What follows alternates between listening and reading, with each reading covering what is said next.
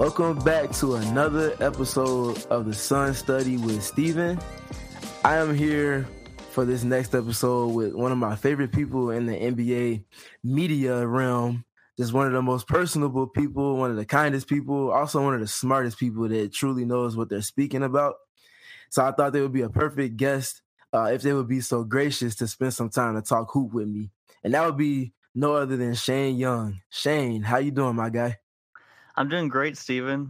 Way too kind of an intro. It's got probably my favorite I've heard so far. So that was awesome, but way too kind, way too kind. I'm doing great, man. Just trying to soak up all this NBA action. It feels like there's just massive games every night. I mean, no matter, that's what I love about it. 40 games, 40 nights, NBA playoffs. First couple rounds. There's just no days off. Indeed, and I think that's a perfect way to speak about the league as a whole right now. It's just every game seems so momentous. Each series seems extremely contentious, even with the Sun series being dumbed down 0-2. This seems just like such a very contentious, just general level of competition across the league, which is what you want to see, especially in the second round. All right, we're here to talk about the Suns, obviously being down 0-2 to the Denver Nuggets. So let's dive into it. So we haven't recorded here since prior to the series starting with the series preview. So let's go ahead and do a quick rundown. In game one, we saw the Suns eventually lose 125-107 in Denver. Denver came out and they dictated from the jump. Jamal Murray had one of his better playoff performances in his career, which says a lot because he has a handful of pyrotechnic moments on the playoff stage. And the Suns really didn't have enough of an answer. And it seemed like they were kind of guessing more so than playing to the standard that we've grown accustomed to seeing from them, especially in the Kevin Durant-led rendition. And yeah, so they lost that game 125-107. And transitioning into game two, we saw almost a contrast in terms of the level of competition and the level of jockeying back and forth between the two teams. The Suns would lose game two on Monday, 97-87, excuse me.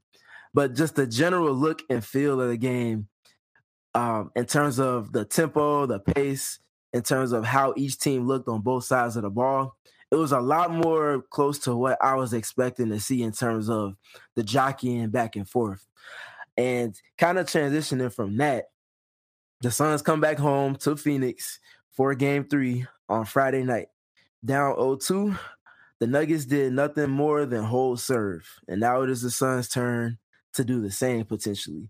So with Shane here, we're going to go ahead and dive into the weeds of everything, talk about the X's and O's, the matchups, the schemes, all of that fun stuff. So let's go ahead and transition into that. Shane, I'm going to start off with a question for you. What are your overall thoughts about the series at large, about any specific team or any specific player? Whatever's crossed your mind, go ahead and have at it. So I think there's been a lot from the first two games, right? Like there's been moments where you're looking at the film, you're like, oh my God, like I didn't expect this or I didn't expect that. But then there are certain moments during the third quarter of game two where it's Booker, Jokic back and forth. It's Durant hitting tough shots. KCP gets going. Like it's just a heavyweight battle. And I think that quarter, or really that second half, because the first half was a rock fight of game two, right? So no team could really get going. It was just a defensive war. But I think the third quarter and most of the fourth, before Phoenix kind of went cold, I think that is more so what I expected the series to look like. Just creating awesome shots, at least for Denver. Jokic on the short roll. I feel like Denver, I'm not saying you, but the collective we in the NBA community, I don't think we gave them enough credit for how they could mold themselves defensively, because I think everyone kind of looked at them as like being a pushover when you have the big bad Suns coming into town. You got Booker and Katie and CP shot creation, and just thought that, oh, well, Denver's going to get put in rotation and have to put two to the ball, and they're not going to be able to recover from that. But what we've seen largely, there have been some dips, and the Nuggets and maybe breakdowns on some sessions, but largely, man, it's the Nuggets dictating the terms on that side. And when they do have to blitz or put two on the ball and show, it feels like they are getting back to their man on the weak side on the back end, and not really allowing the Suns to get going or to get anything comfortable. And I think that's the biggest word for me. They're making the Suns uncomfortable. And I didn't think the Clippers did that for the most year. I think the Suns were getting what they wanted, and it was just a make or miss conundrum for them, in game one against the Clippers. It took some getting used to, but once they started clicking on all cylinders, man, like any shot the Suns wanted because of Devin Booker's absurd pick and roll creation and the way he can play make, they were getting those shots. And I don't think the Clippers really made anyone except for Kevin Durant because of the way they played them physical, uncomfortable. But the Nuggets, man, they're just taking so many options away and forcing you to beat them with tough twos. And I think Michael Malone had the greatest quote of the playoffs: tough twos don't beat us over 48 minutes. And if Denver's shot quality, Steven, is going to be just so far superior on this level to Phoenix's, I understand, they held serve, they won their first two home games the way they were supposed to, for sure. But I don't know if the Suns can kind of counteract the shot quality we're seeing. I think the shot quality point is a great one that I also do feel like the Suns were finally able to neutralize in that second half, specifically the third quarter and then the early portion of the fourth quarter of game two, like you hinted at. That part of game two looked a lot like what I was expecting to see from the series as well. Maybe not as slow in terms of a scoring pace. I was expecting it to be obviously between 110 and 120, somewhere in that range. Nonetheless, both teams jockeying back and forth. One team hits you with the jab, the other one hits you with the uppercut counter, and just kind of dancing around the ring in that respect.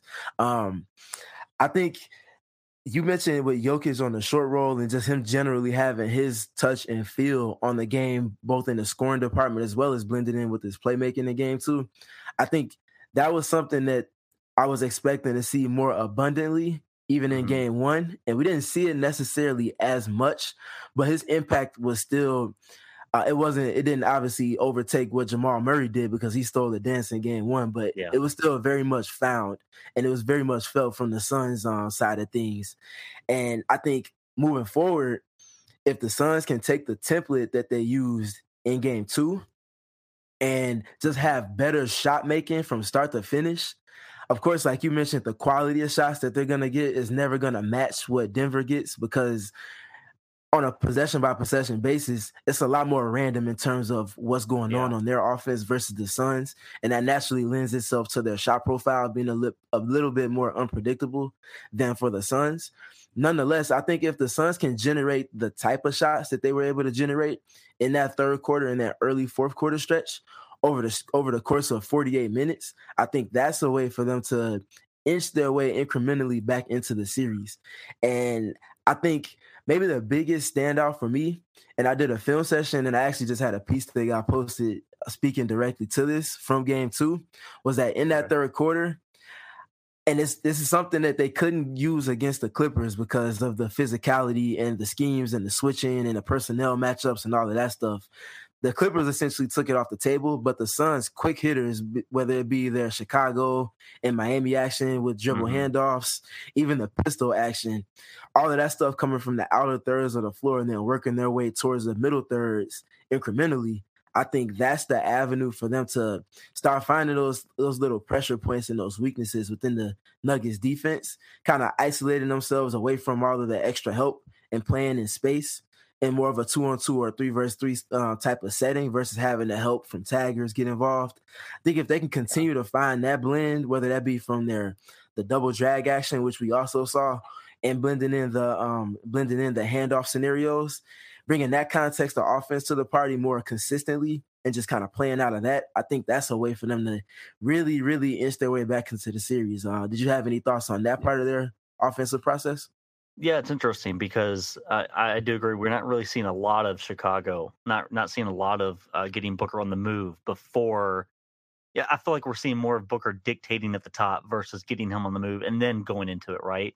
So I feel like that kind of mixing up the bag will be important. And I think the double drags led to some solid stuff, whether it was um, just clearing the room for driving lanes or confusing the Nuggets on their coverage. But something that's interesting to me is that we did see a few possessions. I want to say more than like a handful of Josh Okogie setting screens, being that screener, Yes. Mm-hmm. because it's all because Jokic is guarding them, right? Because Mm-hmm. okay, if Jokic wants to hide there, we're just going to bring your guy in the action and make you make choices, and Mm-hmm. that's what you have to make Jokic. You have to make Jokic make decisions in those environments, and what I think that led to is good process. Like Okogie got going downhill, but the Mm-hmm. problem is that I don't feel like he really made the necessary decisions. I think he froze on a floater opportunity he could have taken.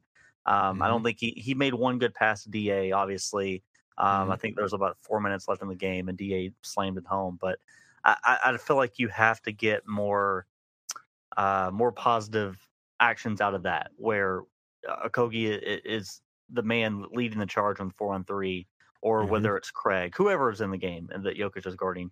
You just have to get more comfortable. You have to get more reps against that and create good shots. And I think I counted, after Chris Paul left the game, they shot 1 of 12 from three. Like, Mm-hmm. 12 threes after CP left. That's 12 threes in about what? 12 plus 6. Yeah, 18 minutes. That's a good formula. That's enough threes, I think, that that you would hope to generate. But if you're making one, I mean, Mm-hmm. that's just the math right there. Yep. I think Monty Williams even said at practice, or no, he said after the game, after game two, we need D Lee to hit shots. Like, Yep. rarely do you really hear a coach kind of say, like, we need player X, player Y to do that. They'll kind of do collectively as a team. But, if D Lee's going to be in the game because they need the spacing, you have to capitalize on it. You can't just be out there shooting and missing everything. I know that's Mm-hmm. reductive, and that's, um, but basketball really is simple. KD will tell you basketball is simple. Like, if Yep. you're there, if you're getting the shots, you have to make them count. Yeah, I think you made a great point, especially bringing up the Damian Lee dynamic. And it was for that exact reason with the type of defense the Nuggets run, which is so heavy on Jokic being consistently at the level and them leaning on their low man rotations. It's why I felt like one of the four between Damian Lee, Landry Shamet, TJ Warren and Terrence Ross, whichever two of those four was getting the most consistent minutes, I felt like they would be that player that's going to be in that corner if it's not Kevin Durant on the opposite side of any double drag or pick and roll action that they might be running, or even a handoff action where the low man, whether that be MPJ, KCP, Bruce Brown, Christian Brown, whether it be any of those guys peeling in to help on the Aiden role, I feel like there would be a lot of opportunities for the Suns to flip that corner into a pressure point where they could consistently get, I would say, at least 3 to 4 threes knocked down per game from that area of the floor. That's Yeah. going to naturally add the gravity to it, to where now when the Nuggets are Xing out, if it's Aaron Gordon that's on Kevin Durant and KD is above the break and it's Damian Lee in the corner, he might start cheating a little bit more over to that corner. And you know better than anybody, when you start anticipating instead of reacting out of those rotations, that's where if Chris Paul was healthy, he could flip that anticipation into an advantage, and Devin Booker Oh, can do yeah. the very same. I So think I we saw was, Booker do it. we To did, your we point, did, before Booker's Chris got hurt. yeah, Booker's running a pick and roll, comes Mm-hmm. off to the right wing, and I believe who was the helper? Was it Christian It Brown? was, mm-hmm, Yeah, he comes in to tag, and Booker just waits. He mm-hmm, just holds the dribble, takes another beat, and waits, and then he kind of like looks at KD in that corner, and mm-hmm. it's the eye manipulation, and I think Yep. that's what Booker's biggest growth from last year. What year is this from? 8? This year 8 for Book. Mm-hmm. Mm-hmm. Like from year 7 to 8, that's the biggest area of growth. And really, I mean, even if they do lose this series, like that's something you can put in your back pocket and say, hey, we're getting better for next year. Like I think that is awesome. The fact that he's able to read those coverages and either capitalize when it comes to hitting DA after Christian Brown falls for the fake and goes out to the corner, or just throws a cross court skip pass to KD in the corner. So I think you're right. Like it's the ways they manipulate the Nuggets defense. It has to be more. It has to lead to more points. Like that's just what it comes Mm-hmm. down to, man. I think they're doing the right things on Mm-hmm. certain plays, but just not leading to a lot of points because they're shooting. I think let me have it here. On wide open threes with 6 feet of space, 5 of 17. Mm-mm. That's not going to get it done. No. Especially against a high power and high scoring team like the Nuggets. That's not going to get it done. And I think you made an excellent point when speaking to Devin Booker's processing speed off of double teams. That's been something, especially following the Nuggets series, that I've been keeping a close eye on. There were games earlier this season where I did film sessions where they were going against the the Miami Heat, and they're exotic as any team with blending coverages. They were going with switching doubles, flat out blitzes, and all of that fun stuff from Eric Spoelstra. And Booker was extremely composed, which is kind of a contrast to what we saw in that series against the Mavericks last season around this same time. So just kind of looking at his growth over the last 365 days has been wildly impressive. But I also think it's not just him. Like, obviously he's the one with the ball, so it's most important for him. But in addition to him, the best way to beat any time a player is occupying the attention of multiple defenders is for not just the player on the ball to recognize the coverage, but for his teammates. So occupying those specific spots, whether that be lifting from the corner, like we saw when he hit Chris Paul on the double drag, and then Chris pinged it over for a +1 to KD, and he knocked down the 3 topside, or it be Kevin Durant sinking into the corner from about free throw line extended just to stretch the rotations, or whether that be Josh Okogie getting into the short roll, not diving too deep off of the screen, but waiting in that little pocket area just before the free throw line so that Booker can hit him with the pocket pass while he's open and then getting downhill. Like, just the little things in terms of all 5 players on the court understanding the coverage rather than it just being 1 player or 2 players max. I think in general, looking at the Suns, that's a big part of their evolution, especially when you have not just Devin Booker, but Kevin Durant, who also occupies the attention of 2. Now, he does it from different spots, typically from the outer thirds on like the mid post or from the elbow or from the low block sometimes, but just having that general process and understanding of what spaces to occupy based off of what coverage is being put on the ball is important. I think teams like the Boston Celtics have a great understanding because they have so many players that can dribble and pass and play make. So seeing the Suns be able to occupy and, play in a similar manner to that with the randomness factor of the playoffs is important. It would also Oh, sorry. It would also really help the Suns. And I think this is something that the summer is going to address. I think James Jones will try to address this in the summer. And I hate to keep talking like the series is over because it's not. But, sure. It's like you see the areas that can improve, and that's what you want to touch on. But I think that getting more guys that can pass, dribble, shoot, because it just feels like that they don't like you don't trust Damian Leader on pick and roll against the Denver Nuggets, right? Like, Terrence Ross isn't getting played because of the defensive liabilities, but Monty kind of hinted that he might, or that those type of players might get that chance in Game 3. CP3's out, so it's like campaign, like that is the go-to. That's the guy that has to create more juice. He has to get into the lane. He has to force help rotations. He has to be the guy that can actually put pressure on the paint. And the problem with that is that he doesn't really do that. Like, he gets in the paint, he wants to settle for those floaters, which, like the Suns are kind of like the Grizzlies, like they're team floater, they're team jumper and floater, and they don't really get to the rim. I think I have the shot frequency. It's Denver in the restricted area, 32% of their attempts this series. Suns 19%. Like, really, if you want to really, I guess dial it down to the difference in Game 3, I think that, or Game 2, I think that's it. Like, Denver got a lot of easier shots in the paint because they are able to put pressure there, and I think they are doing a good job of taking away the Suns in terms of getting all the way to the rack. Book is still phenomenal at it. That Clipper series, I think it's the best. It's like the best 5-game stretch I've seen in a long time from a player, man. Like, that was just incredible stuff. He was just attacking at will. And it's hard to do that now. Against this team for whatever reason. I feel like I do feel like there's still more opportunities where Katie and Book can not settle for those twos, not settle for those mid-range jumpers, and can kind of force the issue a little bit and maybe draw a little bit more contact. But I think one thing we are seeing is, like, if the refs aren't going to call it, like in Game 2, like they just let everyone play, then you kind of get discouraged from going in there so often. You want to kind of pull up and not make the refs have to make a decision there. So, but yeah, I think if James Jones can maybe tweak the roster a little bit and get more guys that can dribble, pass, shoot this summer would be awesome. No doubt. I think that's going to be a very important piece to just filling out the roster. They don't necessarily need the top end talent. They just need those ancillary pieces like let's say a Nicholas Batum that could be a connector and, play small ball with Kevin Durant, like a player like that. A player like Jay Crowder, if he wouldn't have left for whatever reason, would have been perfect for this iteration just as well as he was for the last one. All right, so transitioning into Nuggets specific talk. Shane, I'm going to kick it over to you again. Do you have any specific things that jump off the page for you from the Nuggets? I know we talked about a few things like the shot quality that they're getting and the Jokic short roll and things like that. Were there any other Nuggets specific things that jumped off the page to you or that stood out to you that you didn't foresee coming into the series?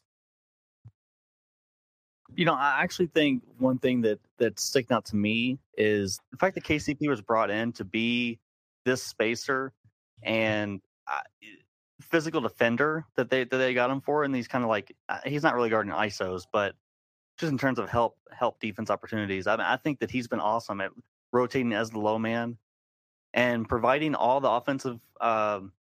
offensive prowess that they've really lacked over the years. Will Barton was a decent player. But that's as far as that goes. Like KCP is just a veteran guy. He's won a championship before. I think he's been awesome on both ends. And, I really don't think we consider Aaron Gordon to be the kind of stopper. I mean, when you think of him, you don't think of a guy that's going to be able to stop a Kevin Durant or really limit him or make him work harder for his opportunities. But the guy works hard. And I think he's been awesome in that role. But in particular, Steven, like something I was going to talk about is the Jokic Murray 2-man game.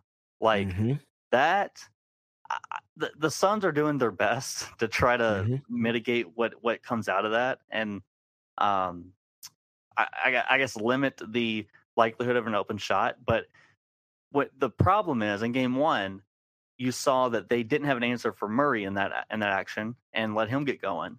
They kind of try to take away Jokic. And in game two, it's the complete opposite. Like you're all out physical you're all out, just going physical, and Murray's breathing space, not letting him get free at all, making him take tough jumpers. He got free on a couple he just missed, but and obviously in game two, like Jokic is the one that gets going because of that. You put all that attention on Murray, whether it's 2 on the ball, hard hedges, whatever it is, and kind of like forcing him to give it up. And Jokic is rolling down the lane in floater range, where he's probably the most efficient big man in NBA history, and that's not hyperbole. Yep. Like, I'm sorry, but the answer is you might just lose. Like, if you don't have adequate answers for that, and I think they're trying. I don't think Phoenix is out here just letting these guys walk into jumpers or walk into layups and floaters. Like, they're trying to, but more so than anything, the defensive chemistry is something that I was more concerned about with the Durant stuff than the offensive chemistry. I think everyone pointed to, they've only played 8 games together. The chemistry on the offensive end is going to struggle. But I think it's the defensive end. Like they need more time to kind of figure out the best way to attack this team defensively. And game 1 was the Murray game. Game 2 was the Jokic game. I don't know what's coming next, but I feel like you had to have won the game where Jamal went 0 of 9 from 3. You had to have won that game. Yeah, I certainly don't disagree. I personally felt like they would err on taking the Murray dynamic of that 2-man game off the table early in the series, just because I feel like the strength for the Suns in this specific matchup would have been their point of attack defense, primarily and specifically with Josh Okogie, after seeing what Nickeil Alexander-Walker had success-wise against Jamal Murray in the minutes that he spent guarding him in their first-round series against Minnesota. I feel like Okogie could replicate with more physicality and even more activity a lot of what we saw from Nickeil. And, I mean, in game 1, that couldn't have been more wrong with the way that Jamal Murray lit them up, particularly from the 2-man game. And I think that from the Nuggets, speaking from a Nuggets perspective, if we look across the landscape of the NBA, there's only one other tandem that can say that they play in a similar manner, to which there's just a abundance of randomness that weighs on a defensive team that you can't game plan for. And that would be no other than Steph Curry and Draymond Green. Mm-hmm. Being able to they can run inverted pick and roll to manipulate switches that way. They can run a traditional pick and roll, get into the short roll. They can go pick and pop. They can go off of dribble handoffs. They can go with get action. They can go backdoor with the give and go. Like, there's just so much on the table that you can't account for everything. And I think alone, like, that's not even talking about any specific plays that they might run. Just those two players being on the same side and being in any type of synergy with each other is going to be an imposing pressure point for a defense. And even past what Steph Curry and Draymond Green can do, the fact that Jamal Murray and Nikola Jokic are such threats with the ball as shooters, passers, and dribblers to create, like, that dynamic is just overbearing. So I do think the best answer, if we look at the Suns, would be just being more physical, especially with the playoffs and seeing how physical they allowed them to be in game 2. You can only hope that the whistle would be somewhat consistent to that in game 3, because that plays to your advantage. But switching back to the Nuggets perspective, I think just them continuing to get into their dribble handoffs, whether that be from the middle third, getting into the gut dribble handoffs with Jamal and then flowing outward from there, or something we haven't seen as high a volume of that I do think will continue to be a pressure point is the Jokic and Aaron Gordon pick and rolls with those two, whether that be from the post or if Aaron Gordon comes to set that screen when Jokic is on the elbow, or even vice versa. I think that's something that they can potentially even get to the Suns more, just manipulating the switch that's eventually going to come from Ayton and Durant there. Yeah, and I think if Durant is guarding Gordon, then part of the mentality, if you're Michael Malone, is let's try to wear this dude down. Like, we've seen KD is playing, I think he's at 300 minutes, 300 already. minutes in 7 games. And, I was actually looking it up because I think a lot of that, we just laughed about how egregious those minute totals are, but I looked at it and it's not uncommon. I think if I remember, it's like the 48th or 49th, like, most minutes we've seen over a 7 game. Like, there has been way more instances of star players doing this than we naturally think. Like, you think, oh my God, it's crazy. It's not uncommon, especially like in the 2010s like era where guys were playing 46 minutes in playoff games. So I'm not really too worried about that. But if you're the Nuggets, especially, I mean, you're looking at that and saying, hey man, let's make KD and Booker work. Let's put them in as many actions as possible. Even though they have, KD has length, he's a really good defender. He's been around. He knows what to do on that side of the floor. Still, man, let's try to wear this dude down. So yeah, we haven't seen a lot of Gordon Jokic pick and roll actions, but that's something to look forward to. Yeah, I think we saw the highest volume of that in game 1. And I do think that the Suns defended that particular action fairly well. They will, of course, get into the switch. And then in game 2 specifically, there was a play down the stretch in the fourth quarter where they went to it. And they got the initial switch where it was KD that was on Aaron Gordon. And he switched and he ended up being on Jokic. And they went with a quick scram switch before they could enter the ball into the post between KD and Ayton. And they kind of neutralized it. And it turned into like a switch and double, because as Jokic got into his move late in the clock, Kevin Durant was able to, based off of where Aaron Gordon respaced in the opposite dunker spot, take that one step over and kind of double around the restricted area. And then the Suns were able to get the stop as Jokic kicked it out to, I think it was Jamal Murray in the corner, and Devin Booker went from sinking in on Aaron Gordon to cover up for KD to get a good contest up on Murray. I think if they can just find that synergy defensively, of course, that's only one context of what the Nuggets bring to the party offensively, but if they can kind of neutralize that and take that off the table, that's where you can kind of start saying, okay, we know we got this covered.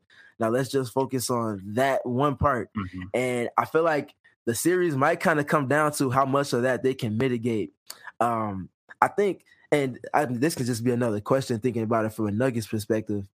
Do you think it would be more important for Jamal Murray to be their leading scorer on a game by game basis, or Nikola Jokic? So I was just about to say that, just about to chime in on this. And I think, so I was actually going to say it from a Suns perspective. So from a Suns perspective, I think the best route to win this series is to have your game 2 game plan. Make Jokic be the guy that is scoring everything. try as much as possible. And I hate when people say take away the others because that's impossible. Like, you can't take away everything in the NBA. Like, guys are going to get going, as we saw evidenced by KCP getting those open jumpers. And really, by the way, side note, like he hit a three coming off of drop coverage. Like, Jesus Christ, man! Like, if KCP is doing that, there's not another role player on the Suns that can do that. Only their stars can do that. So that's another problem. But I think if you're the Suns, you want Jokic to be the guy that has to go out there and score 35 plus. Take away Murray, kind of, I wouldn't say rattle his confidence, but kind of, yeah, you're rattling his confidence by making him have these tough games. And I think if you do that and kind of just do your best on everyone else, then you lend yourself a better chance to win, because I do believe the Suns win that game if CP doesn't go down and they continue generating the shots and getting the great ball movement that they had in the third quarter. So I think that was the best one. Now, for the Denver Nuggets, obviously, I think you want Jamal Murray kind of being the guy that is getting anything he wants and really being their leading scorer. Not necessarily that they can't win the series with Jokic just going berserk, because they can. He's an MVP 2 times. Maybe might have been 3. Honestly, if he kept it going the last part of the season. But I think long-winded way of saying, I think if you're Denver, you want Jamal Murray kind of being the head of the snake, because once that opens up, then Jokic is fine not taking any shots until he has to. I think that's a great point. And from a Suns perspective, essentially what Shane is saying is treating Jokic like Chris Paul, like the Nuggets were treating Chris Paul. We are going to bait you into taking as many shots as you desire. We know that that's not your nature. That's not your biochemical building up as a player. That's not in your DNA to flip the switch and be a scorer first. So we're going to take your tendencies and we're going to flip them against you. And we're going to see if you're going to concede to that or if you're going to go against the grain. And if you go against the grain, that's to our advantage. I do think that what you said about Jamal Murray being the leading scorer for the Nuggets from a Nuggets perspective is what they should want. And I do think that from a Suns perspective, they should want that Nikola Jokic be their leading field goal, their leading field goal attempter and the leading scorer as well. The reason I say that, by the way, is because I started covering the Clippers in 2019-20 when Kawhi and PP got there, and that bubble series. I know it's so long ago; it feels like a decade ago. But they fared well. The Clippers fared well when they made Jokic have to shoot and really kind of just backed up and made him decide: am I going to shoot or am I going to waste another few seconds of the shot clock going into another DHO, get into another action? And really bogging down the offense, and maybe you don't even get a good shot out of that. So where they really died, and they were up 3-1 and they got destroyed, is when Jamal Murray got cooking, and when Paul Millsap, of all people, if you remember him, got cooking. So I think I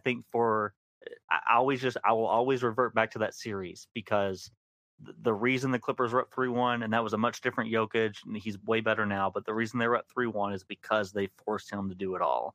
And once that changed, once that reverted, as you said, changed the tendencies, then Denver got rolling. Yep. And I think even if you kind of look back at that series and that rendition of the Nuggets, to a point that you made earlier with KCP being such a weapon, I'm a Michigan State guy. And so naturally, I love Gary Harris. That's my guy. I think if he can get to a team that's contending, he can get back to his ways, especially what he showed in Orlando. He can make a winning impact, no different than KCP is with the Nuggets now. But they essentially flipped Gary Harris and got a better version of him. They have a similar shot profile. They play the same way. They have the same stature, the same type of skill set and abilities. But KCP going 7 for 12, if I'm a Nuggets fan or a Nuggets supporter or Nuggets columnist, that is a big thing. 7 for 12 from 3, especially with the threes, the timely threes that he hit, not just in game 2, but also in game 1. Those are the type of things that you need. That's the thing that he did for the Los Angeles Lakers, if you want to go back to the bubble, where they got the championship, him being able to do those little things. or even looking at what they did even in the season after that, just him being able to hit those spots, and with a player like say a Danny Green, if you want to go with somebody that's a little bit better known as a role player that's known for knocking down threes, that Robert Horry effect, you can't replace it, man. You can't replace it, and that's kind of transitioning into some Suns talk and looking at things from a Suns lens. That's the little things that you need, especially without CP3 now for the next game or two. A player like you mentioned with Monty Williams singling out Damian Lee, the type of shot quality that they can generate for him. Same thing with KCP for the Nuggets. Those are the shots that you need players like that to knock down. I never necessarily agree with the role players win games in the postseason adage that a lot of people like to throw around, but I do think that them making timely baskets is as important as any other dynamic within your schemes and within your lineups and rotations. Having the correct player in the correct position to be as successful as you need them to be, especially with the extra attention that your key players and your best players are going to garner off of scouting reports and things like that. You need players to knock down those shots, and KCP did what he needed to from a Nuggets side, like you said, and the Suns didn't get that from a player like Damian Lee or a player like Campaign that has some of those looks as well in the fourth quarter of game 2. All right, Shane, go ahead. Oh, I was just gonna say, like, I think that, you know, I don't necessarily agree that your role players win playoff games, because if that was the case, we'd have more 8-seeded Miami Heat teams, sans Jimmy Butler, going to the finals, right? Absolutely. but what I do agree with when I hear that is that you have to have the perfect combination of role players to win 4 straight playoff series, because at some point, inevitably, your stars are going to face doubles. They're going to face insane coverages, and defenses are going to sell out on those guys. And when they do, when that happens, like the Warriors, when defenses sell out on Steph, or if you remember that 2019 Warriors run where KD was hurt, like against the Raptors, I remember one game specifically, like the defense just completely, box and one, just completely sold out on Steph. And it was Quinn Cook that had to hit timely threes. Yep. Quinn Cook, of all people, like he's not in the NBA anymore. Like timely threes for them to win a couple of games in that series. And I mean, that has to be, if the Suns aren't doing that, then this summer they got to get guys that can. Absolutely. And I do think that the fact that they're outside of the primary initiators of offense, especially sans Chris Paul, now you're down to 3 pretty much between Kevin Durant, Devin Booker, and Cameron Payne. Outside of that, I mean, sometimes they initiate offense with the Koji for specific sets, but that doesn't have the same effect that either one of those 3 players that I just mentioned will have. So being able to have, like you just mentioned, and multiple role players that can do multiple things, it's going to be all important. But all right, kind of looking at things from a Suns perspective, coming back home down 0-2, the panic button should not be hit because, again, like I mentioned in the opening, the Nuggets did nothing more than hold serve. They did what they got home court advantage and what they earned it to do, to win their first 2 games at home against whoever their opponent is, weeding through the Western Conference. Now it's your turn. You have a lot of data compiled between game 1 and game 2 to look at. You have the things that you shouldn't do and the things that you can't do from game 1. And then you have the things that you can't do as well from the latter stretch of game 2. And then you have all of the things that you can do, the pressure points that you can hit, and the things that you can dictate from an offensive perspective and a defensive perspective heading into game 3 based off of what you saw for 3/4 of game 2. Let's start with looking at the Suns' defense. How do you feel about their defense? Because we saw a stark contrast from game 1 to game 2. How do you feel about their defense going into game 3? I know we kind of talked about it a little bit, but now that we're in the Suns specific lens, just kind of speak to that. I think overall, I feel solid. I don't feel great. I don't feel bad. I think that it's hard. People don't understand how hard defensive decisions are, because you're like, there's something I always talk about, especially when people, like college basketball fans come up to me or like on Twitter. My whole family's college basketball fans, and they like, why do you like the NBA? Every score is 120 to 110. You know, it's like, well, first of all, like, you can't allow everything. You have to give up something. And I think that's the biggest thing. And I think the Suns are just kind of dabbling through, what do we give up? What do we not? Something that I don't know if you agree, but something I think that we're going to see more in these tomorrow or Game 3 on Friday, and potentially in Game 4 is depending on how this goes. Is I think we're going to see the Suns try to maybe force others to take jumpers. Obviously, KCP, you can't allow that. Like you can't allow that, obviously. But like Aaron Gordon, try to replicate what you did in Game 1. Everyone that's not KCP, Murray, Jokic, like we're going to sag off as much as we can and kind of try to muddy it up a little bit. And you're already seeing a little bit of that. You're seeing a lot of that in Game 2, but I think they're going to lean more into that because if I think NBA players are, especially like veterans, they look at Jokic had 39 points. Now they want to try to get rid of that. They want to try to lower that down a little bit. So the only way to do that, like you have to send help. And sending help could open up the floodgates. So I don't know, man. I just went on that big spill a minute ago about how you have to make Jokic do everything, and that's how you win. I just don't know if coaches and players are wired that way. I think they want to try to take away as much as possible, and that could mean sending help at these guys at Murray Jokic 2-man game. And I would anticipate a lot more open shots for the Gordons, the Browns, both of them, Christian and Bruce, and everyone else except for KCP. I think you make a great point. And before I dive into my point, in addition to what you were mentioning, looking at KCP, I mentioned is 7 for 12 from 3 in this series. Bruce Brown, 0 for 2. Michael Porter Jr., 1 for 6. Christian Brown, 0 for 1. Jeff Green, 1 for 4. These are the type of players that you're speaking to conceding jump shots to. And if we go back to Aaron Gordon's 4 for 7, but his effect in game, I think he hit 3 of those in Game 1, if my memory serves me right. So he only hit 1 in game 2. Yeah.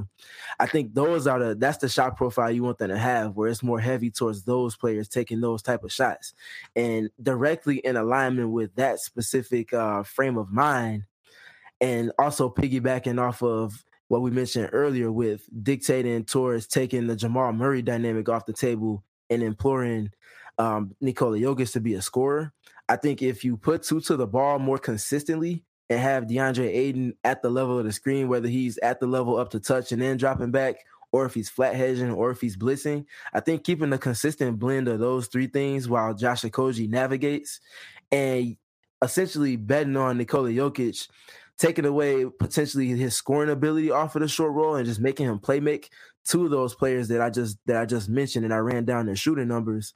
I think that, especially being back in the friendly confines of the Footprint Center, I think it's at least good enough to try it. You can't necessarily still go into work, but based off of the numbers and the inconsistencies we've seen from those players, independent of KCP, I feel like that's a smart bet, at least at this juncture of the series. And it's also a contrast to what you've done through Game 1 and 2 as a whole. So I think kind of having that curveball with Ayton being up at the level of the screen a lot more consistently, especially with having a player like Kevin Durant that's 7 foot, that also has a similar wingspan to DeAndre Ayton's, around 7'5", on the back end for your defense and secondary rim protection. I think you have to kind of use that to your advantage and at least try to dictate from that perspective. You have any thoughts on that change? Yeah, I mean, I think it'd be a good idea to try. Obviously, like I think DA is pretty good when he gets up higher, right? Like, yes. I don't think he's a liability when he gets up higher and kind of leaves the paint kind of unprotected, because you do have a 7-footer back there. And by the way, I think KD's been, if I had to rate his weak side help, I'd say he's been a B+, A- so far in this series. Like there's moments that, like, he slides over and everyone's like, "Oh my God, like I can't do anything right now. I got to pass this back out." But obviously, like sometimes Aaron Gordon just muscles right through him, as he did a couple of times in Game 2. So it is what it is. But the reason I said I'm not really worried about the defense for Phoenix is because I think they can easily get back and tie the series if their offense just reverts back to the mean. Like. I think if you're looking at the reason they're 0-2 so far, is because they've scored 102 points per 100 possessions. That's not the Phoenix Suns that we know. Nope. Absolutely not with Kevin Durant, at least. So I think if you adjust on the other end, then you're going to have it's just going to lend to better results. I think one thing that their defense could do is they got to find a way to force more turnovers and get out on the break. I know you want to kind of play it safe and not foul these guys because you're already losing the free throw discrepancy by a unsurvivable amount. I would say I was shocked. I was sitting next to the Suns content people for game 2, and I looked over. I said, "Can you believe they haven't shot a free throw yet?" And no one believed me. Like they hadn't shot a free throw until the third quarter. So I know you don't want to like magnify or amplify that free throw discrepancy by fouling, but I think you have to find ways to kind of make the Denver Nuggets uncomfortable, force more turnovers, and once you get on the break, like when Katie's running in stride, man, it's hard. It's really hard to stop these guys, especially if you have a shooter filling the corner on the weak side. Like make them make decisions in transition, and that's something they're not doing enough of. Yeah, I think especially with the positives that we saw from their first round series against the Clippers, like the defense in terms of containing the ball outside of the Russell Westbrook drives was very solid from start to finish in that series. And in addition to that containing of the ball was the havoc that they were wrecking in the passing lanes. Going into the second round series, Devin Booker and Chris Paul are both top 4 in the playoffs for, I think it was stocks, so steals and blocks per game, and that's really just a testament to the activity of their hands and the anticipation and just ability to disrupt things from a defensive perspective. We haven't seen that enough in this series against the Nuggets. We've seen it in stretches, like we saw it a little bit in that third quarter stretch heading into the early fourth quarter of game 2. But that's a small sample size. We've seen 8 quarters, and we're only talking about one pocket over the course of one quarter in this 8-quarter series so far that they've shown that. I think if they can get that activity to where, I think it was maybe heading into Los Angeles into game 3 and through game 4, they were either first or second in the playoffs in total deflections. Yeah. Just speaking to the havoc that they were inducing and the chaos that they were causing defensively. That's what they need to get back to. And I feel like there's no better time to do so. Going back to your home court, you're more comfortable there. You got the home crowd in your favor. You can play off of that a little bit. And then the road players are going to be more comfortable as well playing at home versus on the road. So I think parlaying those extra efforts and activity, especially without Chris Paul, who was the leader in deflections before he's going to be without him. Yeah, he was their leader in deflections for the Suns specifically. Not having that is going to be hard to make up for, but I think having a player like Josh Okogie, who one of the most important things that he brings to the table is his defense and activity, having him uptick that, in addition to what Kevin Durant is doing, in addition to what Devin Booker is doing, which quietly Devin Booker has been very good again on defense in this series. I think parlaying those efforts and then having somebody like Cam Payne who's frenetic, and then potentially a player like TJ Warren, if he gets the minutes, using his length and using his IQ to kind of just take advantage of that athleticism that they can put forth, I think is going to be important from a defensive perspective. Did you have any closing thoughts on the Suns' defense before we transition to the other side of the ball for them? Not particularly on the defense. I think you go through the film, you look at it, and you're like, there's some things that you can kind of clean up. But like I said, I think the Suns. One thing I will commend Monty for and the defensive coaches for is that I think they've realized, like, okay, we're going to try to make the Nuggets win 4 different games. You've won the Jokic game, which you shouldn't have won because the Suns should have closed that. But you won the Murray game. Now, what's the next kind of variation that Denver can try to win? And conversely, I think that's where the Suns could be in trouble here. Like, I don't really know how the series is going to play out, but I don't believe that Phoenix can win 4 different games. I think they can win the same game 4 times. That's kind of where I'm coming from. I mean, people might disagree, but like you saw in the Clipper series, like it took incredible mid-range shot making. It took hellacious defensive effort. Like I just don't know if they have you remember Cam Payne's game 2 against the Clippers in 2021. Yep. Like I don't know if that's in the arsenal. So right now for this series, I don't know if they can win that kind of game.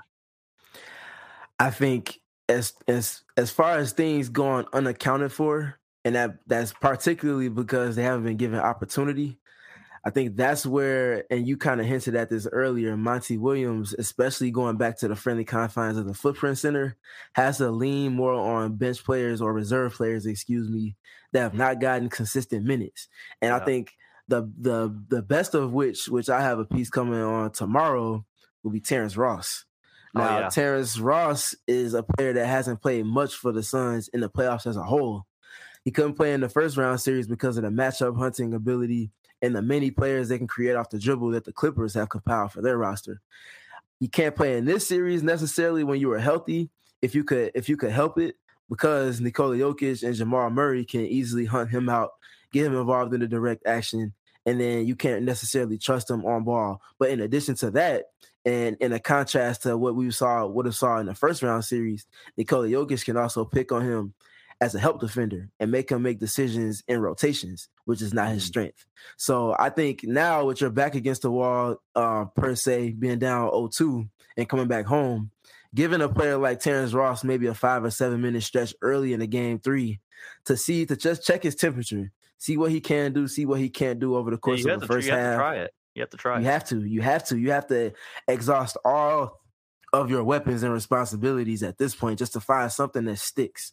And speaking to your point of things going unaccounted for in that campaign game 2 against the Clippers from 2 seasons ago in the playoffs, I think a player that has that potential, and this emphasis on potential, is a player like Terrence Ross. Mm-hmm. And I think a player, and I was talking to one of my friends that watches the NBA closely, and I was telling him Terrence Ross has a level of unpredictability that can be volatile, but it could also be positive.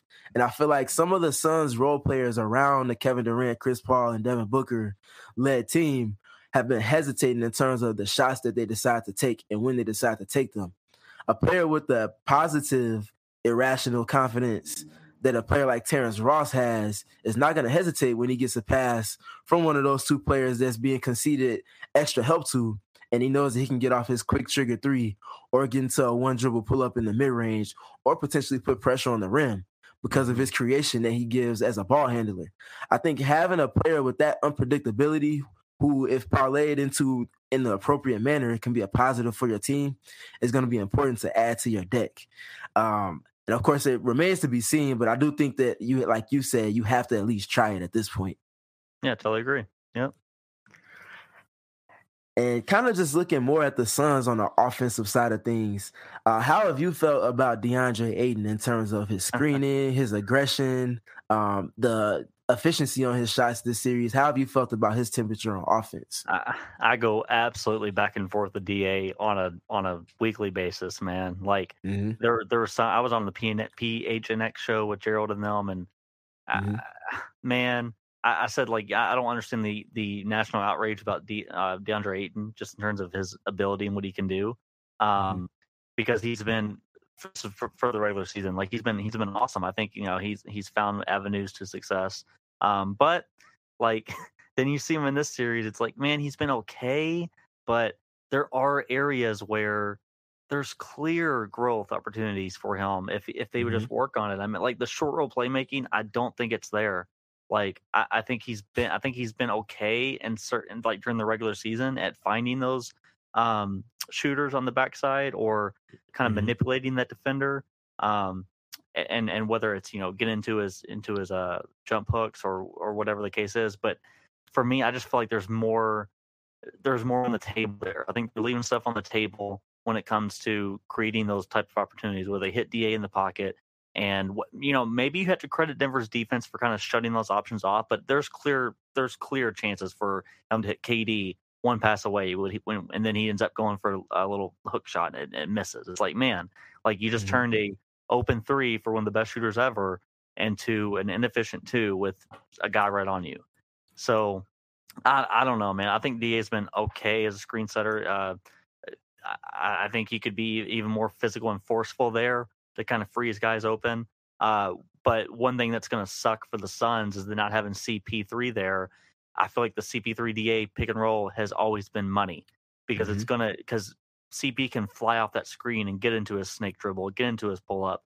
And we saw it come into fruition in the third quarter. What he hit, like 3 straight mid-ranger CP did off of Ayton screens. And even you could see CP pointing at Ayton like, there you go, buddy. Like, you keep doing it. Keep setting those good screens. You're doing well.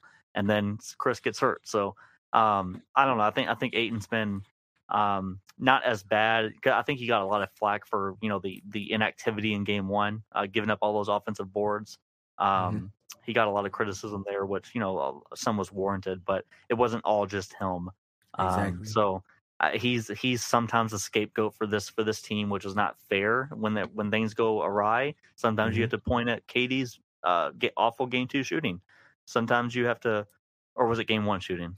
It was game 2 shooting and the game 1 turnovers. Yeah. Yes, sometimes you have to point to the mega stars instead of the guy that is just like the third or fourth wheel here. But I'm curious what you've seen from Ayton, because I think there's ways he can be more forceful and physical and kind of create better opportunities for the Suns' offense. He has to roll harder to me. He can't stop short. That's the one. Can't stop at the dotted circle. Like that's not a roll. That is I caught the ball and took one step. So that you got to put that pressure on the rim. And I told someone the other day, like, there's zero reason in my opinion, he should not be shooting 7-8 free throws a game. Yes. And I think he could get a large portion of those free throw attempts by just simply aggressively rolling to the basket.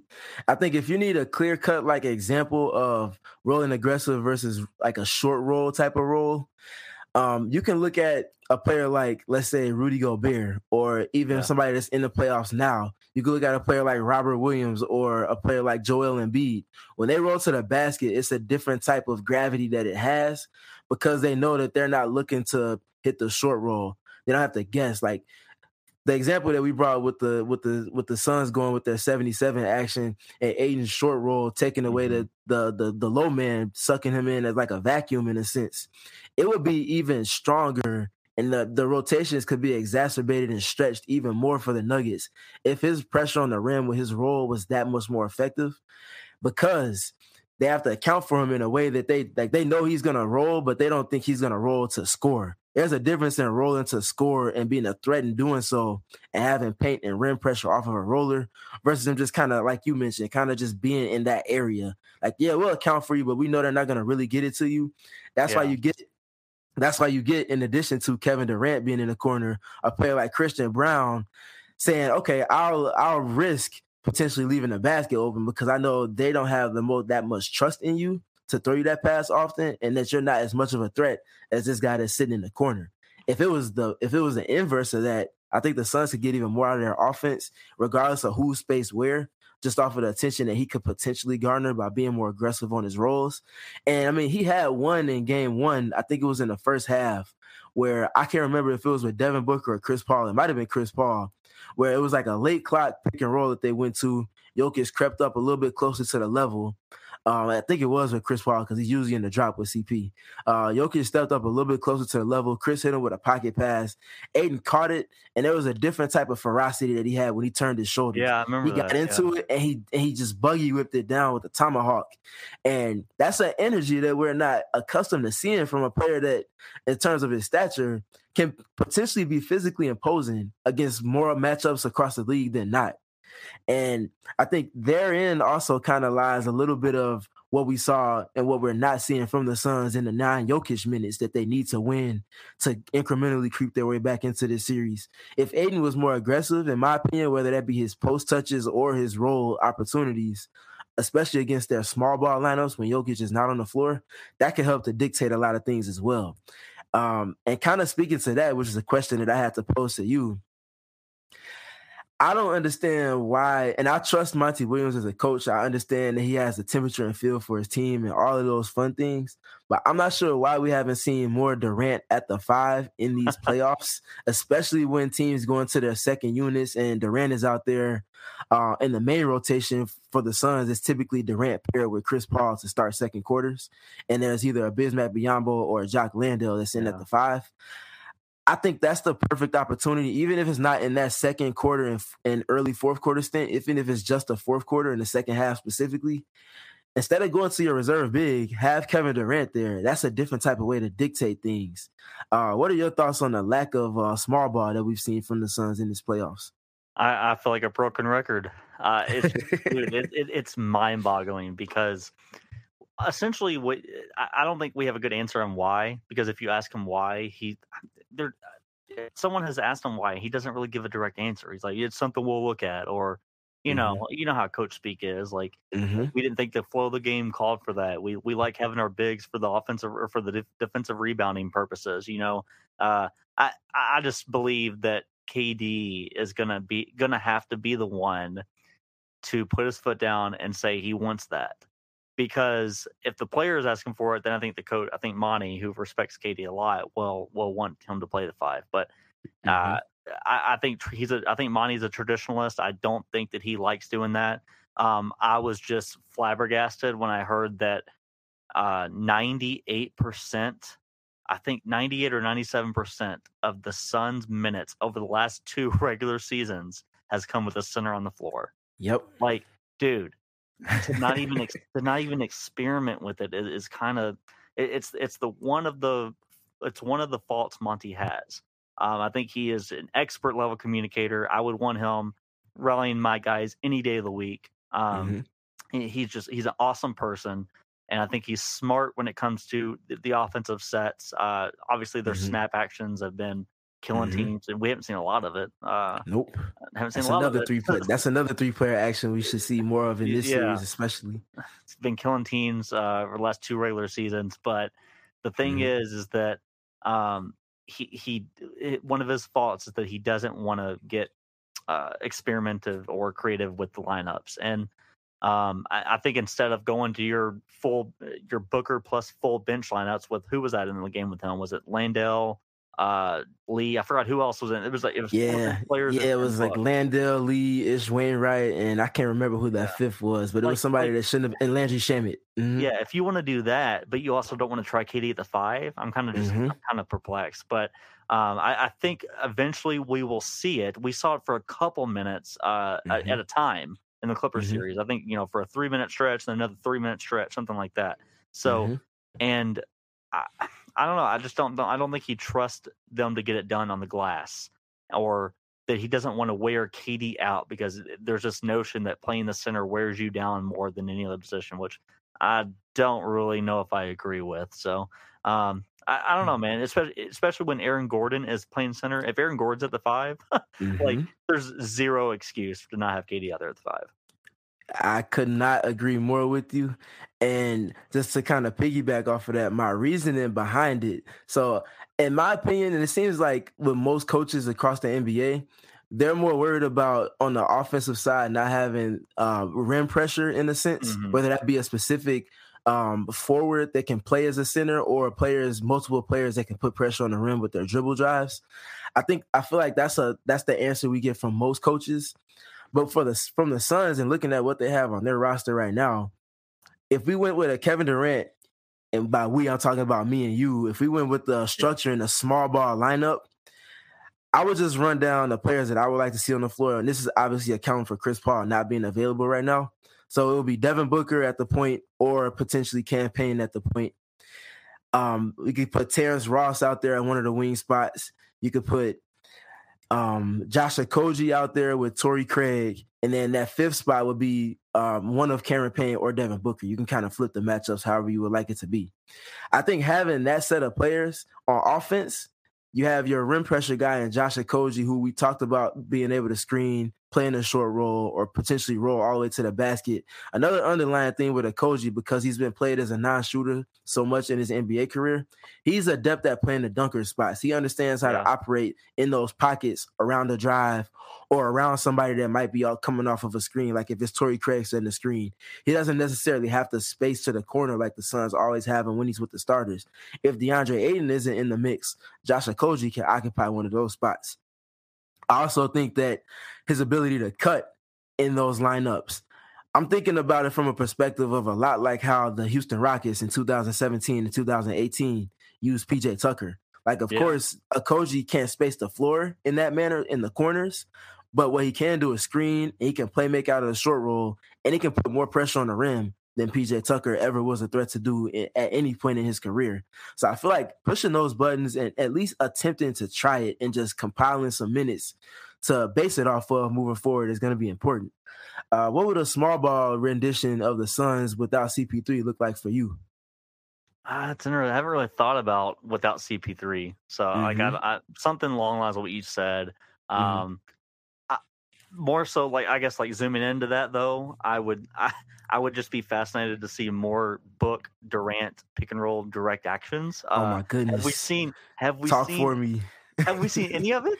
Like, I don't think we've seen any of it in this Nugget series. Yeah, and I think the reason's obvious. Like, if Aaron Gordon or someone is guarding KD, like, do you really want that switch? Like, I don't know. Like, but I'm sure Book is confident against going against anybody. But Aaron Gordon's physical; he can move his feet. So, like, if you're going to get a switch there, then it might not be worth it. But that's not the point. The point is to make them think about it. Like, oh my God, KD's coming up the screen. Like, and seeing if they want to switch everything, or if they want to defend a different way. So just not enough KD as a screener for his best ball handler and scorer. If you think back to the 2017, 18, 19 Warriors, KD setting ball screens for Stephen Curry or Klay Thompson was money. And I know that Booker's not the shooter that Steph and Klay are. Like, he's not he's not adept enough at pulling up from 30 feet to kind of give you that that scoring avenue there. But I'm telling you, like, if you give Book enough opportunities with that screening action, he's going to figure some things out. We just haven't seen enough of it. Now, I'm sure they're doing it in practice, and maybe they just don't see it yielding results, and maybe that's not why they're kind of going away from it and putting KD in the weak side corner, or just using them in double drag as a screener. But I don't know, man. Like, Book and KD direct actions as the 1-5. Like, whoever's guarding KD, I don't know who would be guarding KD for Denver if KD's at the 5. I guess it'd be Gordon. I don't really know who else, but or maybe Jeff Green. Yeah, I know. Like, it's just something to look for, man. Like, I think Game 3 is going to have a lot of stuff in the first half, in particular, that are just new for us. Whether it's, like, as you said, Terrence Ross getting minutes, TJ Warren getting minutes, like. A few things are going to trick us in the first half, like, that we don't expect to see. I think Monty's going to have to get it, because this is the first time this team's been down 0-2, right? Correct. Like, yeah, we might see a little bit more experimentation. Yeah, I think the nature of this series, especially with them now operating without Chris Paul for the next 2 to 3 games, is going to lend itself to Monty getting more uncomfortable and letting his grip on things loosen up and become a little bit more evolutionary with their process in terms of the lineups and the rotations. Another thing that I strongly desire to see more of, and it kind of goes in hand with the Kevin Durant as a screener dynamic, which you mentioned him being elite as a screener and being effective screening for Klay Thompson and Steph Curry. I liken Devin Booker more to the Kyrie Irving type, where that same type of synergy that they had in Brooklyn, I feel like it could be profound and potentially even better with Devin Booker, just because of the type of scorer that he is, given where both players are at their points in their careers right now. That's something that you definitely have to dip into. But looking at the 2-man game, they like to use their empty corner pick and roll between, it was usually Chris Paul and Kevin Durant, to set up, either get a switch or to set up shot for Kevin Durant to get that elbow touch or that mid-post touch in isolation. Whether that be with Durant on the floor with DeAndre Ayton, or if it's in the small ball rendition. I think outside of getting to the corners and manipulating their way into the pockets in the mid-range, one way to consistently hit a pressure point is for Kevin Durant to get those touches that have made him the easiest looking 30-plus point scorer that we potentially seen in NBA history. Like, you can run sets for him, you can run actions for him, but maybe the best way, especially in the playoffs when teams game plan to take away actions and can top lock and things like that and deny, is to just put him in space and tell him, do what you do best. He's going to turn and face. He's going to get into the triple threat. He's going to assess where the help is coming. If there's no help coming, the percentages are in your favor, because he's going to get a bucket against whoever in space, or they're going to have to foul him. Or if they do concede help, guess what? One of the hardest things for the Suns to do outside of pick and roll is get the Nuggets in rotation, because they've been so solid with containing the ball. One way to almost always get them in rotation, and if they don't do it initially after he scores 10 points in a row, one-on-one, you're going to have to concede to it, is allow for KD to get these touches, whether that be topside, whether that be on the blocks, on the elbows, or in the mid-post. Let him get those touches in space and isolation, and use him as a vacuum. The defense is going to come to him, whether they commit to him or everybody takes an extra step towards him to condense the court. it's going to generate advantages for you to create. And that's where you allow for players like Josh Okogie and Torrey Craig, who aren't the best spacers per se, but they're adept at cutting from the second side, whether that be cutting on the 45 from the opposite side of KD or cutting from the opposite baseline to stretch the rotations of the zoning up on the second side after they commit to the ball on KD. I think using him as that vacuum and that playmaking hub, as well as a scoring hub, without Chris Paul, that's going to be a lot higher of a volume for those touches for KD. Yeah, and potentially if he's more of a playmaker in those roles, it kind of lowers his exhaustion rate. Like I feel like he gets exhausted if he's leading the offense. So that's also why I'm not really concerned about like the high minute totals for him, because on certain possessions he's in the corner. Like it's not really it hasn't been he's the expensive decoy. Yeah, it hasn't been like OKC Durant where or all 45 or 46 minutes of a playoff game are exhausting because he is dictating all the action. So yeah, I mean, using him as the playmaking hub will be interesting, or just be able to score at that rate. So I do feel like a big KD game is coming. A big KD scoring game is coming, whether it's 35, 40, whatever it is. But we haven't seen him get to the line 10 times in the series so far, I believe, because I remember game 2 against the Clippers? I can't remember which one, but like he got to the line 10 times, and it was just a calming presence. You give yourself a chance to rest in those moments, and you tack on points because he's a 90% free throw shooter. So I think there's going to be avenues for that as well. So I don't know, just a lot to look forward to for game 3 when it comes to both sides of the ball. But I'm more fascinated by the Suns' offense because it should not be in the mud to the degree that it is. Their defense, I can live with. They got to figure out I think they have figured out like what they want to allow, what they don't want to allow. And they got the tape. They got the film to look at and see what they did on Murray. It's there. It's evidence. Like you just got to replicate that.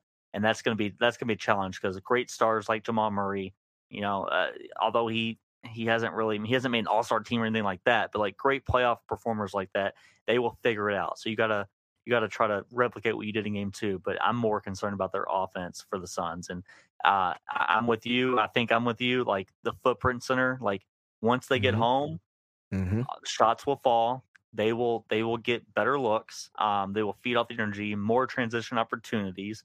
Was there 4 fast break points in game 2 total for the entire game? I don't know the exact number, but that would definitely match the eye test in terms of it being that muddy.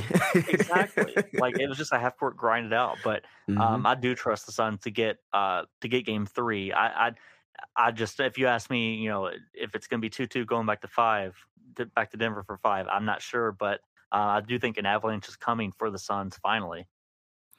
I think you made multiple great points.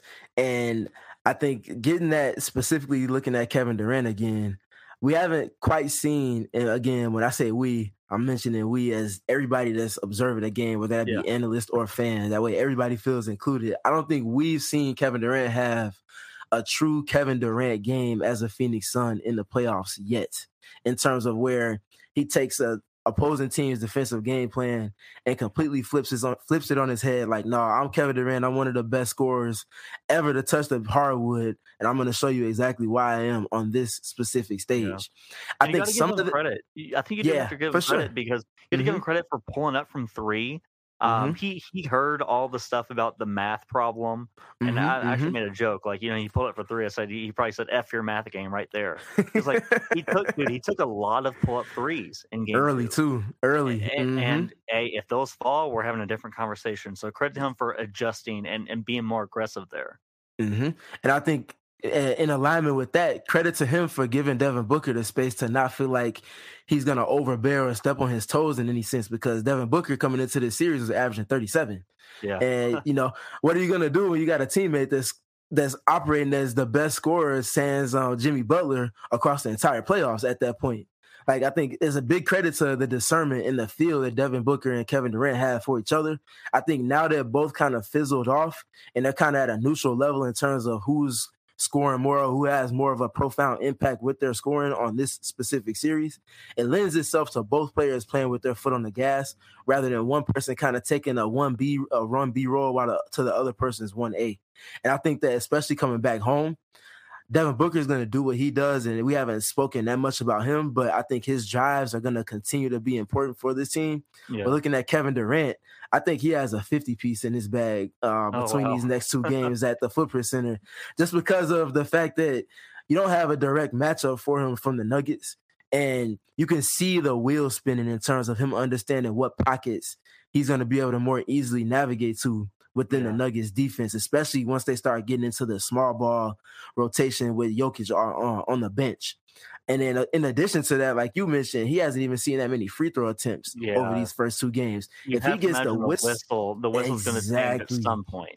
So the whistle, in addition to him understanding and figuring out the Nuggets defense, not just from a one-person matchup, but where the help might be coming from and things like that, having that type of feel as a scorer, if you combine those two, I think it's going to make for something that reminds people why KD is who he is and why it took the mother load of a trade in player and pick compensation to get a player like him. You get him for these stages in these moments where there's adversity. And again, you don't get a player like Kevin Durant doesn't become great without going against the grain in adversity over the course of his career multiple times. And here's yet another opportunity for him to do just that. In addition to Devin Booker, which I wanted to kind of speak to just a little bit before we get out of here. Devin Booker has not had a bad series by any stretch of the imagination. Shane, you already spoke to the blend of playmaking and scoring that he showed in that third quarter of game 2. And how it just really spoke to the level of growth and the evolution of his game, even from just 365 days ago when they were going against the Dallas Mavericks in the second round last season. Just his process and speed on offense, in addition to him showing that there's a different level of defense that he can consistently sustain. I think all of those things kind of being parlayed into one makes him prime for essentially playing more point book, which he saw in the seasons prior to Chris Paul coming to the Phoenix Suns. I think it's going to be important for him to tap back into that role and be able to better blend his scoring and playmaking feel while also continuing to just apply pressure to the defense. Do you have any thoughts on Devin Booker specifically in these next two games? I just think I echo what you just said. I mean, it's remarkable to watch him. I think after game 3, when he had 45 against the Clippers, I believe, I wrote that he's a force to be reckoned with in the league because, I kind of went into it in my article and everything, but the way he can toggle, he's one of the few guards in the world that can really expertly toggle between scorer, playmaker, back and forth. And if a situation calls for 12 straight points and 4 straight buckets, he's giving you that. If it calls for him not really, he's always going to look at the basket score, but really not being in that mentality for a 6-minute period, he'll do that as well. He'll let CP cook, or he'll be a spacer, or he'll just be the initiator in pick and roll. So I think for him being this young, and I just think it bodes well for this team. And something I was thinking about as you were talking right there was, if this is the worst, and I mean, if this is the worst that Book and KD look as a tandem, I think you're in really good shape for the next couple of years. As KD, what is KD, 34? I think he has a few more years before, you can really expect some regression, or you can expect him to really slow down, but he's in tip-top shape, and Book is only entering his prime. So if this is the worst it looks, then I think you're no matter what happens in this series, you can always count on those two being in the second or third round at minimum for the next few years. Yeah, I couldn't agree more with that.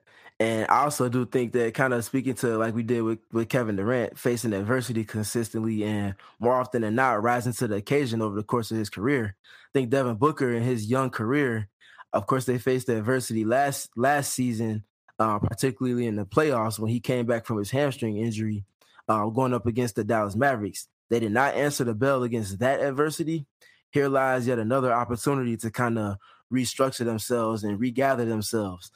In that first season that Devin Booker made the playoffs in 2020, 2021, the season after the bubble, we saw them advance to the finals. They had some adversity moments where Chris Paul was out with the shoulder injury against the Yeah. Lakers. And, we saw Devin Booker have one of the best closeout games, especially for a player under 25 in NBA history. And then we also saw him answer the bell multiple times moving after that. Of course, they went through the Nuggets without Jamal Murray in that second round, but against the Clippers, Chris Paul was out with COVID to start that series. And there were moments where Devin Booker had to rise to the occasion, and he showed that he was able to do so. So the point being with that he's shown that he can, and he's also showed that there's been moments where it kind of leaves a little bit more to be desired. This is a moment for him to get back to answering that direct question in terms of assessing him with a player like Jason Tatum or a player like Jaylen Brown, who showed that they could do it last season. Here's another opportunity, even though he has the injury adversity going against him, to potentially, rewrite some of that we saw from last season. And these are the moments that really make the legends and really let us know kind of who is who in terms of who's really cut to be the 16-game player versus the 82-game players. Yeah, and if you're Denver, you want to kind of step on their throats immediately because I'm sorry, but you don't want to give Kevin Wayne Durant and Devin Armani Booker any confidence going back for Game 5. Like you kind of want to be at 3-1 at minimum. So I think all the pressure is on Phoenix right now. If you get both these home wins, the pressure changes, I think. And I think the cherry on top of all of that would be if they could win both of these games going back to Denver even, and then have Chris Paul's graces being back in the mix as well. Because that kind of what that'll be. Man, that's so tough. That's so tough. And I know you just wrote about him for Forbes. Actually, that's another point to make. If you haven't checked out any of Shane's work, definitely check it out, man. He just wrote about the lack of luck in terms of injury that Chris has seen over the course of his playoff season or career specifically. Dude, 10 years, man. Now there has been a couple of years like the 2020 bubble, which I mean, come on, if there was a year that he could have afforded an injury, it was when he was with OKC and they didn't have a shot to win anything, but it's just kind of funny that it happened, that it didn't happen there. But 2017 and 2020 are the only 2 years.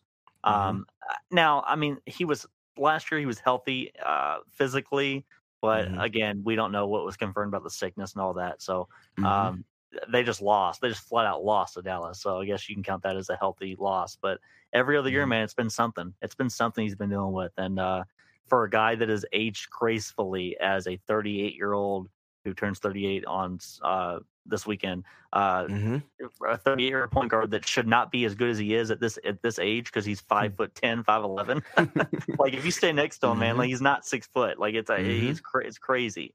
He's not the freak athlete that Russell Westbrook is either. In addition to that, he should not be as good as he is now. He should have tailed off a long time ago. But you would just hope that a guy like that gets lucky for once. But hopefully he's back before Game 5. Yeah, I agree with everything that you just mentioned. All right, so to kind of round these off, let's get a prediction out of you, my man. Where do you think this series will be after we transition back to Denver? Assuming that you have the Suns winning one of these 2 games, I might add. No, the season's over. No. So this is getting really specific, but I think we're going to have a blowout win for the Suns at some, like, I wouldn't say blowout. I would say 50. I think we're going to have a convincing Suns win in the manner that Denver had a convincing Game 1 win. I think that's going to be in Game 3 or 4. And then the other game is going to be a close, grinded out battle. So I do think it's 2-2. I'm just going to trust the superstar power at home. And I think you hit on this a couple times earlier, Stephen, but like role players play so much better at home. Like if there was a moment for Terrence Ross and TJ Warren or somebody of that ilk to come in and contribute, it's at home. I don't really think it's in the first 2 games of a fill-out series on the road. So I kind of understand why Monty didn't really go to those guys if you don't trust them. But at home, I think you have a little bit more leash with those guys. So I think we're going to have some positive contributions from Terrence Ross or someone like that off the bench that we don't really expect. And I think it's going to be 2-2 going back to Mile High.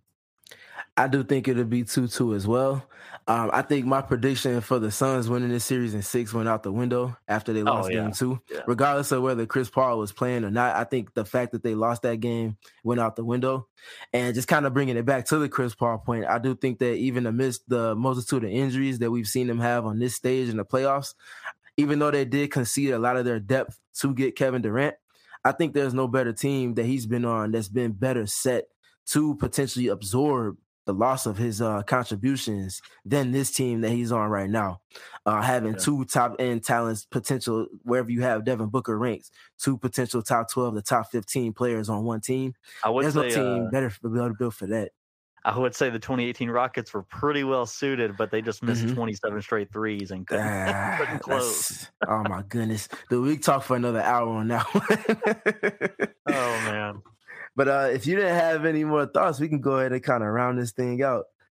I think we covered a lot, man. We covered on both sides of the ball for both teams. So just want to say, man, you're one of the best at X's and O's, man. Like I learned a lot from your videos as well. So just keep doing what you're doing, man. And thanks for having me on. I think it's awesome what you've been doing, and hopefully you get to go to more opportunities to go to more games and stuff, whether it's in Chicago or Milwaukee. So just awesome seeing your growth, just like Devin Booker's.